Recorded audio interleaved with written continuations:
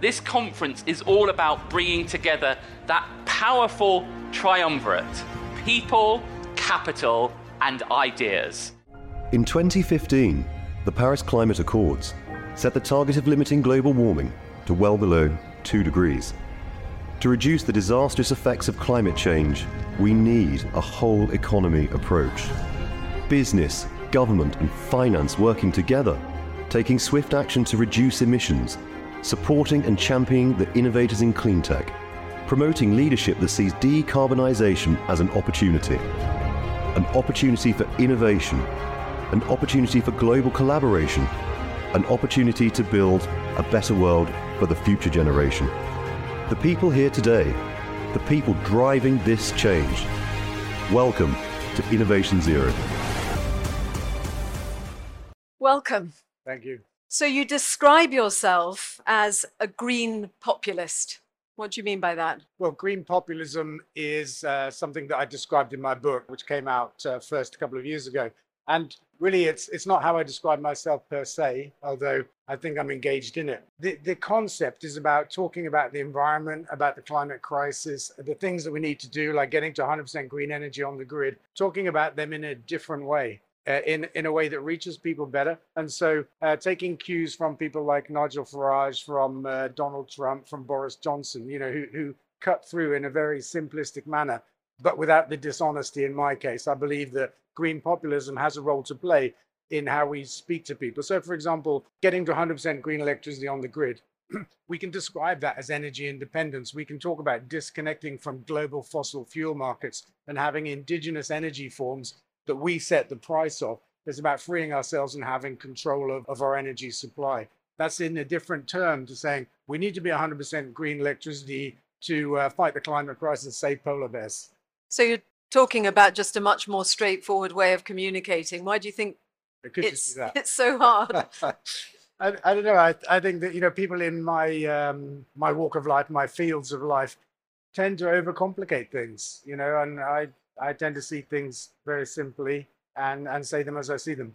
That simplicity is through the core of you, I can see from what I've read about what you've done and how you've taken a vision of something and actually delivered on it. So I think probably the windmill by your caravan is a good place to start in talking about that. That's when you were living as a traveler and you decided that you put a windmill there. Can you just talk me through why you decided to do that and then how that ended up growing into Ecotricity? Yeah, so we're talking about the early 90s. I just spent the entire decade of the 80s living on the road, living a different way, just looking for a different way to live, really. I was self-sufficient, lived in trucks and buses and things that I built myself. And I had a little windmill by the end of the 80s powering my trailer and had really an epiphany. I saw the first wind farm built in Cornwall, big windmills. I was aware that the way we made electricity in our country back then was the biggest single source of climate emissions. I was also aware of the climate crisis. And I thought to myself, I could spend another 10 years living a personal low impact lifestyle, or I could drop back in and try and build a windmill on this hill, which I knew was windy because I had a little one powering my life. And so I decided just to do that. And it took 5 years to go through all of the planning hurdles, and I had a lot to learn. And my starting place was with nothing, no experience, no qualification, no money, and very little credibility, I have to say, as a hippie living on a hill. But I finally built it in 1996, Friday the 13th of December. It's a day that, is special to me. And then realized that to build more windmills, I had to get a fair price for the power. Knocked on the door of the local power company. They were monopoly buyers at the time. You had to sell your power to them. And they laughed at the idea of green electricity. And Margaret Thatcher had just liberalized the energy market, and it just became possible to be an independent energy company. So I did that next. I formed Ecotricity in 1995, actually, just before I built the windmill. And we were the world's first green energy company. Not vegan. I think I heard you say vegan in the introduction. World's first green energy company. Vegan football club. We'll come to have that. A vegan football club. That part's true. And our energy is certified vegan now because energy has entered the supply chain in our country, power and gas, that is from industrial farming, made from animal abuse, basically. And so it's very important to us to disassociate from that. You left school at 15. You described yourself as being on the road, living as a traveler. And that I mean, it sounds very straightforward when you talk us through the steps there, but it obviously cannot have been straightforward going from your little windmill to where you ended up. Where did the concerns about sustainability and that capacity, which is an exceptional one, which is to think in very straightforward terms and to deliver, where did that come from? When did that come from? When were you first aware of this drive in you? I think it's in my nature. And I was first aware of, let's say, sustainability concerns when I was a kid at school. It's probably like 12 or 13. And I was looking at all the cars on the road, and there weren't as many as there are today, but I knew they had roughly 10-gallon fuel tanks. And I tried to imagine how much fuel that was in total, where it came from, and when it would run out. And that part was crucial for me because I used to like invent a lot of little things that were battery powered as a kid. And I knew how fragile batteries were. Actually, they didn't last very long. And back then, when they were finished, you had to throw them away. So energy was precious to me. And nobody talks about when oil was going to run out. And this is in the 70s. So that was my first conscious concern about sustainability. And you've gone on to develop many, many other things beyond Ecotricity. Talk us through, I suppose, chronologically, what you've done. So with Ecotricity, we began in wind energy, and we built some pioneering projects from the mid-90s all the way through. We built Britain's first megawatt class windmill, first industrial windmill that was behind the meter, so not connected per se to the national grid. This is a very interesting concept for direct supply to factories, which is starting to happen now. We did it in 2000. We brought Britain's first megawatt class solar project into life, and then we brought green gas to Britain in 2010. And up until then, I'd felt as an environmentalist that we had the answer for electricity. We could make it renewably, but we had to just give up gas, which is current thinking of the government, I believe, that we have to give up gas and use heat pumps instead. But we brought green gas to Britain in 2010, and at that time discovered that we actually have a way to make gas using anaerobic digestion, which is a well-established process.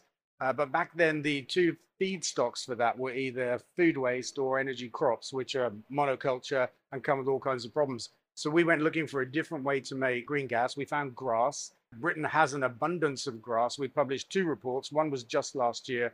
We're building our first green gas mill right now in Reading. It goes live on the grid in about 1 month, and it will make gas for 4,000 people. And the study that we've done shows that there's enough grass in Britain to make all of the gas we need. So that's like super exciting. Off the back of that, we've just started a research project to make food from grass, because there's some great nutrition in grass, which cows get, but they don't get it as effectively as we can. There's enough grass grown in Britain to make twice as much protein as we all eat every single year. So that's really exciting to us as well. We built Britain's first electric car, the Nemesis, started that in 2008 when there were no electric cars in the world. I simply wanted a greener car.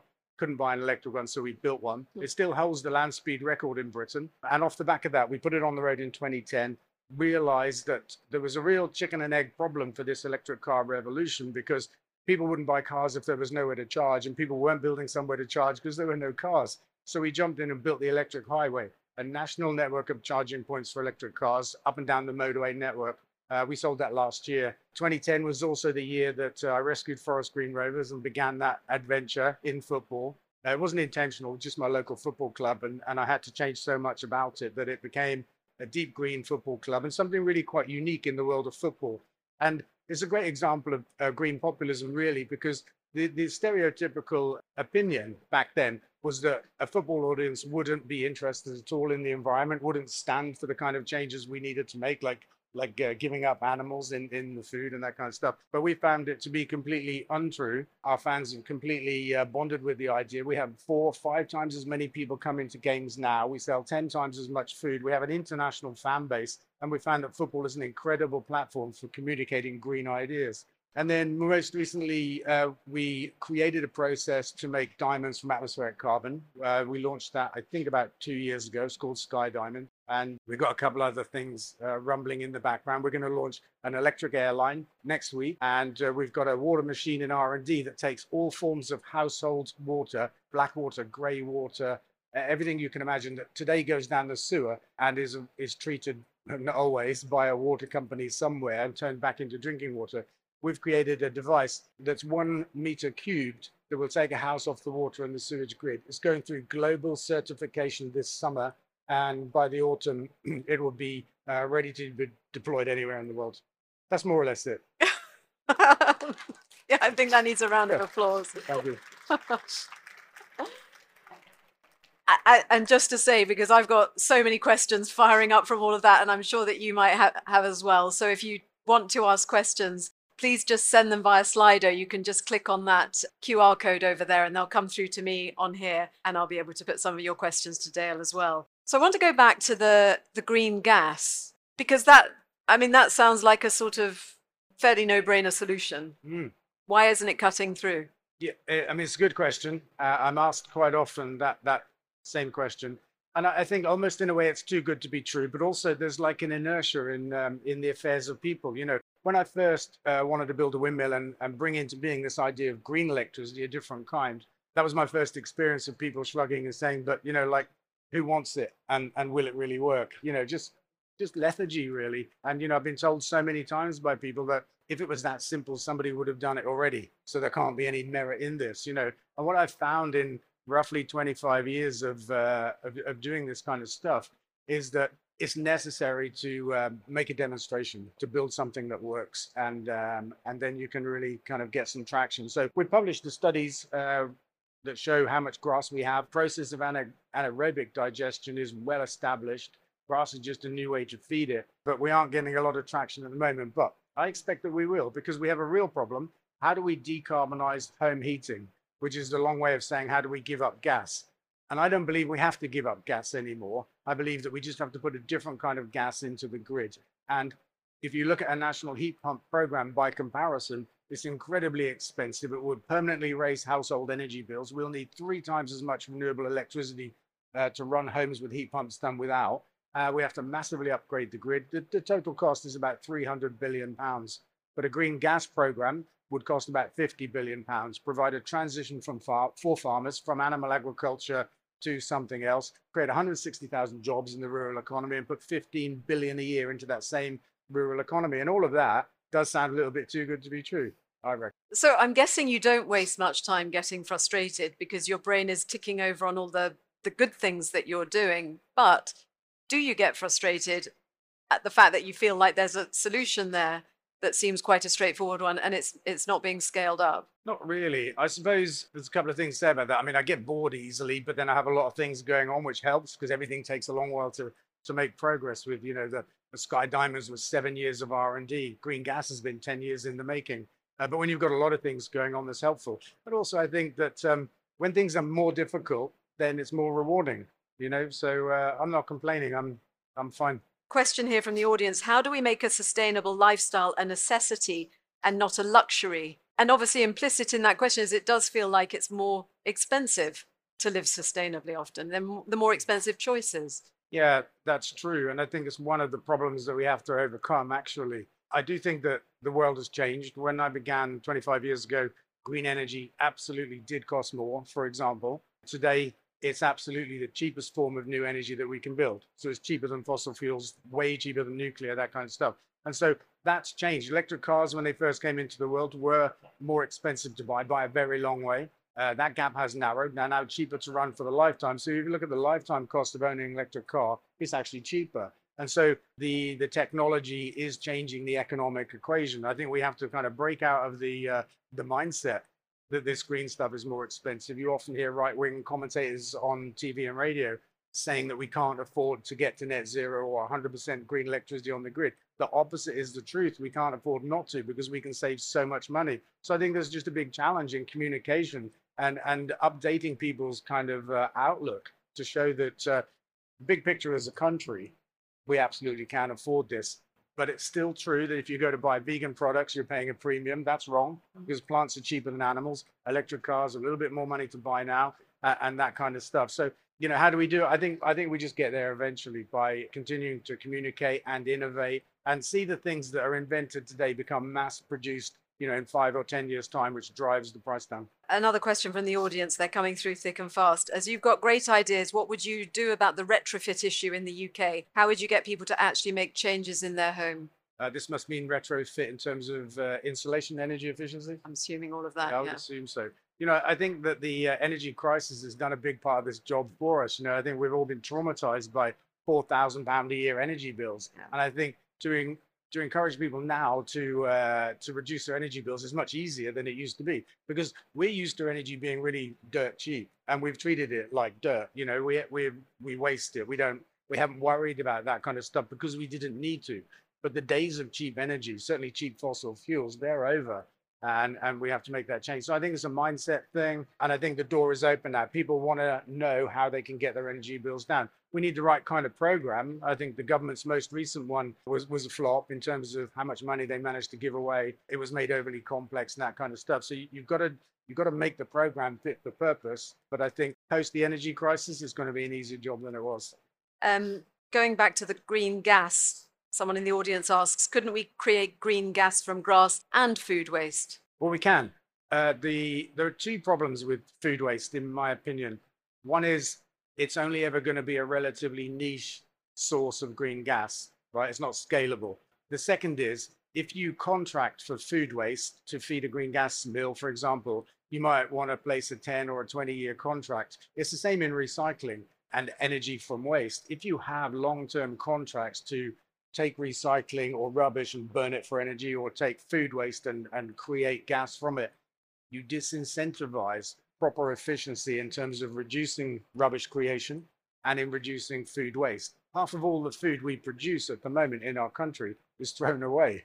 We need to change that. But if there are contracts everywhere to provide cash incentives for people and their food waste, that works against reducing waste. It's as simple as that. We shouldn't incentivize producing waste, which can happen. I spoke to Chris Skidmore earlier, the MP who, former energy minister who did the climate review, the net zero review. And he very much focused the review on the economic positivity of going down the route. He said one of his concerns was cancel culture. It's like not sort of diverting the important issues around being on the right path to net zero by people sort of criticizing perhaps food choices, whatever else might come is part of the debate. What do you think about that? I think the economic argument is the right choice. It's the one that I make now, because it trumps everything. And I'm not quite sure the point was about cancel culture, but certainly criticizing other people for food choices and other choices, that's not constructive. That's not going to work. So we've persuaded a football audience to go green. They've gone veggie, vegan, they buy electric cars and solar panels. And we did that, not by telling them what they should do and not by criticizing the way they currently live. We just showed them how it could be different. We showed them in a football context how we can tackle the three big issues of energy, transport, and food. 80% of everybody's personal carbon footprint is in these three things in which we make choices every day. It's how we power our homes, how we travel, and what we eat. So it's in our control. And we simply showed them how we as a football club can tackle those issues in order to really seed the idea for them of what they could do. And that's how we do it. But absolutely criticizing doesn't work. I think arguing for the environment doesn't work, not with everybody. But you make a simple economic argument, you're going to win. You've spoken before about the disconnect that people have between their choices and what is done to deliver the choices that they're making, for instance, in food. But you're obviously talking about a very gentle way of kind of, I suppose, ending the cognitive dissonance. Would you describe it as a cognitive dissonance? I think there is. I think there's a policy dissonance as well. We put a lot of money into animal agriculture, which creates food that creates health problems and puts a big burden on the NHS, for example, and drives the climate crisis as well. And farmers are struggling anyway. Animal agriculture is a super marginal business. We make animal products cheaper than they really should be, which increases consumption of them. There are 1 billion animals living in our country right now in industrial farms that would be killed every year. 1 billion, which is an incredible sum. And if you look at our recent history since the Second World War, our consumption of meat and dairy has done this, because we've had an abundance of cheap fossil fuels and subsidies to produce ever cheaper meat and dairy. We have to break some of these cycles, actually. And so there's a policy dissonance. We spend more money supporting fossil fuels right now than we do renewable energy. Can't make any sense, really, in a world where we need to stop burning fossil fuels and have lower energy bills, which renewable energy can give us. On the food issue, you gave funding to enable the documentary Seaspiracy to be made. How important was that to you? Yeah, I think it was a really important film. The issue of what we're doing in the oceans is like really important. Trawling the bottom of the seas, with industrial scale boats, killing everything, in order to find some of what we're looking for. It's an incredibly destructive process. And it's a fact that the oceans are running out of fish and marine life, and they're really vital to us as a species. They're vital to the planet, to the whole ecosystem, the whole climate depends on healthy oceans. And it's just part of that great wildlife decline that we're seeing on land as well. The sixth great extinction of the history of our planet is happening right now. And it's due to two things. It's due to the mass burning of fossil fuels and the mass farming of animals, or in the case of the seas, the mass harvesting of them with industrial trawlers. And these are things that we have to address. Would you make a distinction between eating animal products and animals in a sustainable way? Is it the intensive farming that you're opposed to, or is it consumption full stop? Well, I think for me personally, there's an ethical issue as well, but there's absolutely a climate issue, and then all kinds of pollution comes from intensive animal farms. But what's really interesting in here is people do advocate for less and better meat, better welfare, higher welfare standards, that kind of stuff. But the fact is, we have industrial farming because only industrial farming can produce meat in the quantities that we want it. So that's why we got here. It wasn't a choice. Why don't we do it this way? We can't produce the kind of volumes of meat that people eat today other than with industrial farming. So yeah, we could have regenerative farming, a nicer form of animal farming. That would reduce meat consumption in our country massively. So I would support that. But it's not the end game, I don't think, because we still have animal rights issues to deal with. But yeah. There's a linked question from Gendrick in the audience. Does gas from grass mean farmers wouldn't be able to use pastures to raise cows anymore? Is that a conflict you can sidestep somehow?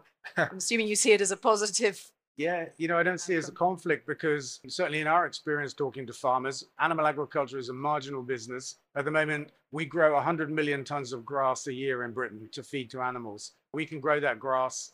That's the same job for a farmer, but we can use that to make gas instead. There's more money in it for farmers than there is animal agriculture. It's better for biodiversity because we grow a diverse species mix of grass instead of a single monoculture grass. We have no inputs, no fertilizers, no pesticides. So we can create vast new areas for wildlife at the same time as give a transition for farmers from animal agriculture, which everybody that's serious about this topic knows we have to do because we can't get to net zero without reducing our meat consumption. I mean, that's a fact.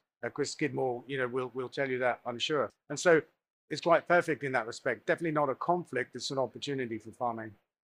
Doesn't burning gas, an audience member asks, still release carbon into the atmosphere, or is the argument similar to burning wood from renewable sources? Well, there's the thing. First off, yes, it does release carbon into the atmosphere, but that's carbon that was grabbed from the atmosphere over a very short time frame, 6 months.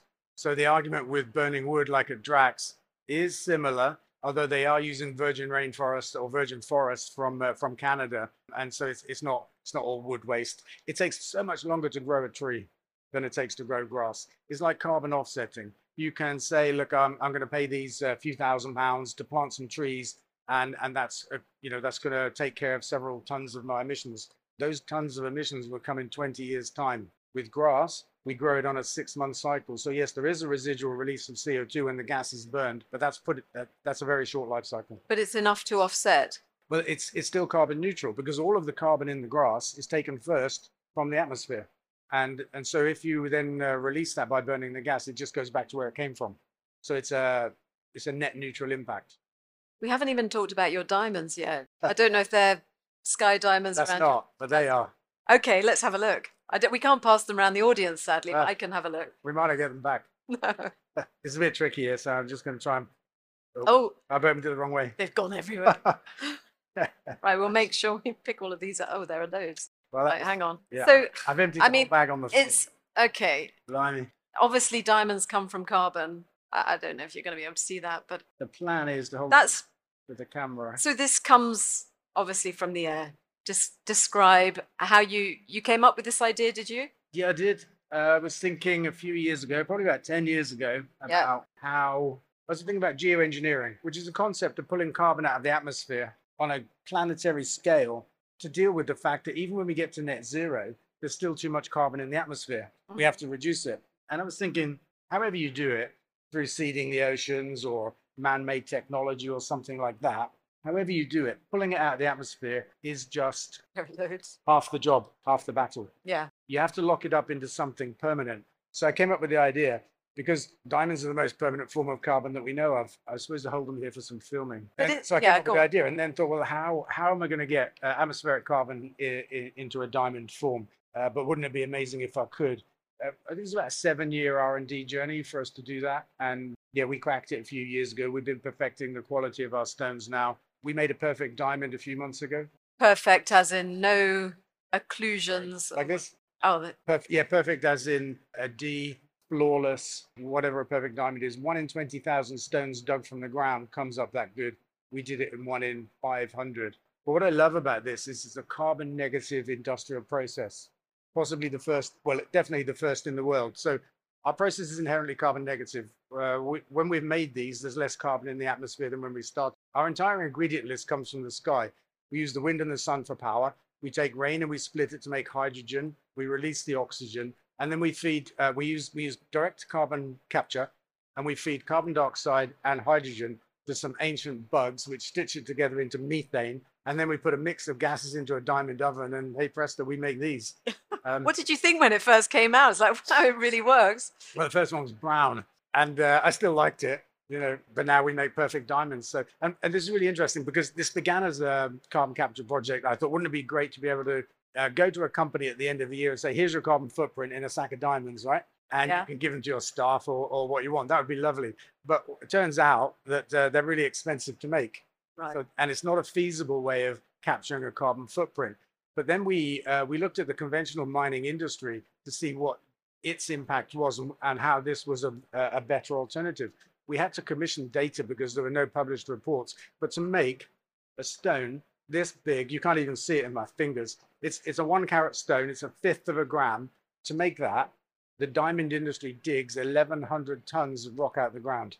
1,100 tons. Exposes 30 tons of toxic metal to the environment, has a carbon footprint of about 500 kilograms of CO2, and uses 500 tons of water just to make that one stone. Okay, so I think you've answered there then, because I was going to say, is it just a gimmick? Because it's not really taking that much carbon out of the atmosphere, but it's the big picture. Well, it's the avoided carbon, water, digging, all of the avoided environment impacts. I mean, they are massive, really massive. Inherent in one of our stones is probably about 16 kilograms of carbon in the whole process to make that stone, removed from the atmosphere permanently. All right, it's not like it's not a hill, is it? It's not a massive amount, but we avoid so much. I mean, 1,100 tons of rock, 500 tons of water, half a ton of greenhouse gases, just in one little stone. And there are 150 million carats of diamond dug up from the ground every year. If you guys won't play Minecraft, I doubt, it's a kid's game. But in Minecraft, you have blocks, cubes. If you add up all of the spoil from the mining industry every year, you could cover Belgium in Minecraft-size cubes. You could cover Belgium every year. Well, an audience member asked about your thoughts on cultured meat. Is it a project you'd be interested in taking on? No, it's not. I guess there are a few reasons. One is currently, and I don't think it'll change in a hurry. Currently, you have to take tissue from a cow with a very big needle. It's a deep, painful process for the animal to get the tissue to actually culture. It's always going to be more expensive than just growing plants. And maybe it's got a niche role for people that really feel they can't give up meat completely or enough. I don't really know, but we don't need it because all of the nutrition we need, we can get from plants. And here's the thing, animals don't make anything. They don't make protein. They don't make vitamins. They don't make minerals. They get it all from the plants that we grow to feed animals. And if we all ate plants in our country right now, we could free up 75% of all of our farmland, which is half our entire country. We just wouldn't need it. We could give it back to nature. That's how inefficient it is to grow plants, to feed to animals, to feed ourselves. Will you go into politics? No, I don't think so. I intend to be involved somehow in the next election, but really from a kind of advocacy policy point of view, I want to share the things that we've been working on and the vision that we have for how we get to be a green Britain. the economic benefits to jobs, that kind of stuff. We're doing a bunch of studies that we're going to publish over the next 12 months. I think the first one will be next week, actually. So, I did think about it, but I thought it's not. Why don't you want to do it? But I just don't think it would suit my nature. Too much of a free spirit. I think so. Okay, so we are just about out of time. It's the magic wand moment. You get to wave it and effect whatever change you'd like to see. Really, one thing or 10 things? As many as you want, because it's a magic wand. Brilliant. So I would change economic policy. I would change taxes and subsidies and regulations to make it firstly to make it a regulation that we have to do these new things. Renewable energy, plant-based food, that kind of stuff. Take away the subsidies for those bad industries, the fossil fuel industry and the animal farming industry, and switch those to the good side, I would call it, to renewable energy and plant-based farming. I would change regulations. For example, we don't allow schools to set their own menu at the moment. We insist that they serve meat 2 or 3 times a week and dairy every day. So even when schools, because of parent pressure and kid pressure, want to go veggie and vegan more, they're not allowed to. It's just an example of a regulation to change. I would take VAT off of everything that's about sustainable energy and take all taxes off of the good things and just leave taxes on the bad things, because we've got to give an imperative to people to change things. Our economic playing field is skewed the wrong way right now. So a bigger, simpler way to say what I've just said is I would change the economic playing field and point it towards the things that we need to do. We can be 100% powered by green electricity and green gas. We can electrify transport completely. The car revolution is well underway. Buses are on the road now. HGVs are coming, and we're going to start an airline next week. The tech won't be here for 2 years, but we're going to start. So we can electrify transport and take fossil fuels out of that. And we just have to reduce our consumption of animal products. And we can give land back to nature, right? There's a terrible decline of nature in our country. I mean, absolutely cataclysmic. And that's because of animal farming. So I would change those things: energy, transport, food, taxes, regulations, subsidies, and it would be job done. Your utopia. That'd be my ecotopia. Thank you very much indeed. Thank you. It's been great.